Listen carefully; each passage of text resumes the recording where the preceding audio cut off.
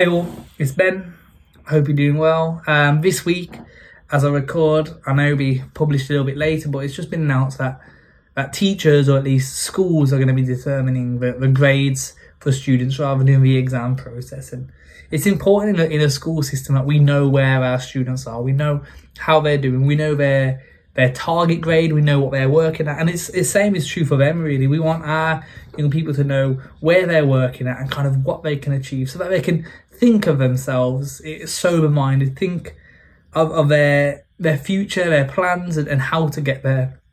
And actually in Romans 12 verse 3, Paul writes to the Roman church, he writes, "For by the grace given to me I say to everyone among you, not to think of himself more highly than he ought to think, but to think with sober judgment, each according to the measure of faith that God has assigned."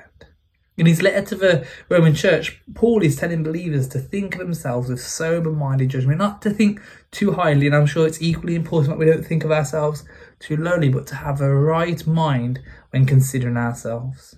The Lord wants us to know ourselves, our abilities, and our limitations in our service to him. And the purpose of this exhortation, I believe, beyond having peace with ourselves and knowing ourselves, is our place in the body. Paul only writes 2 verses later, he says, "So we, though many, are one body in Christ, and individually members of another."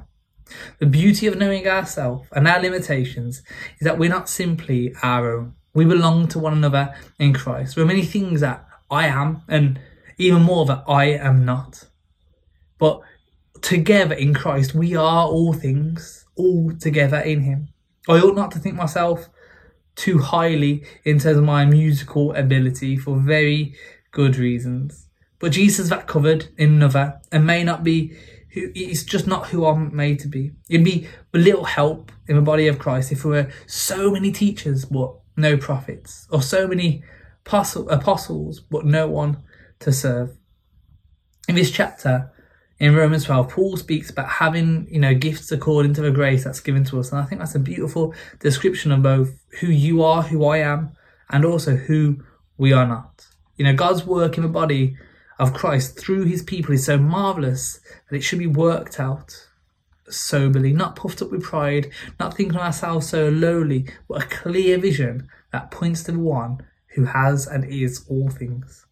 So I'm going to pray. Lord, I thank you that you have given us gifts, that we are your church, Lord, and that you've given us gifts and ways to serve one another. And I just pray that you'd help us to think of ourselves with sober judgment, not too highly, not too lowly, Lord, not to have a warped view of ourselves, but we would understand ourselves as you understand us, knowing that it's not just for us, but to serve and to worship together as your body.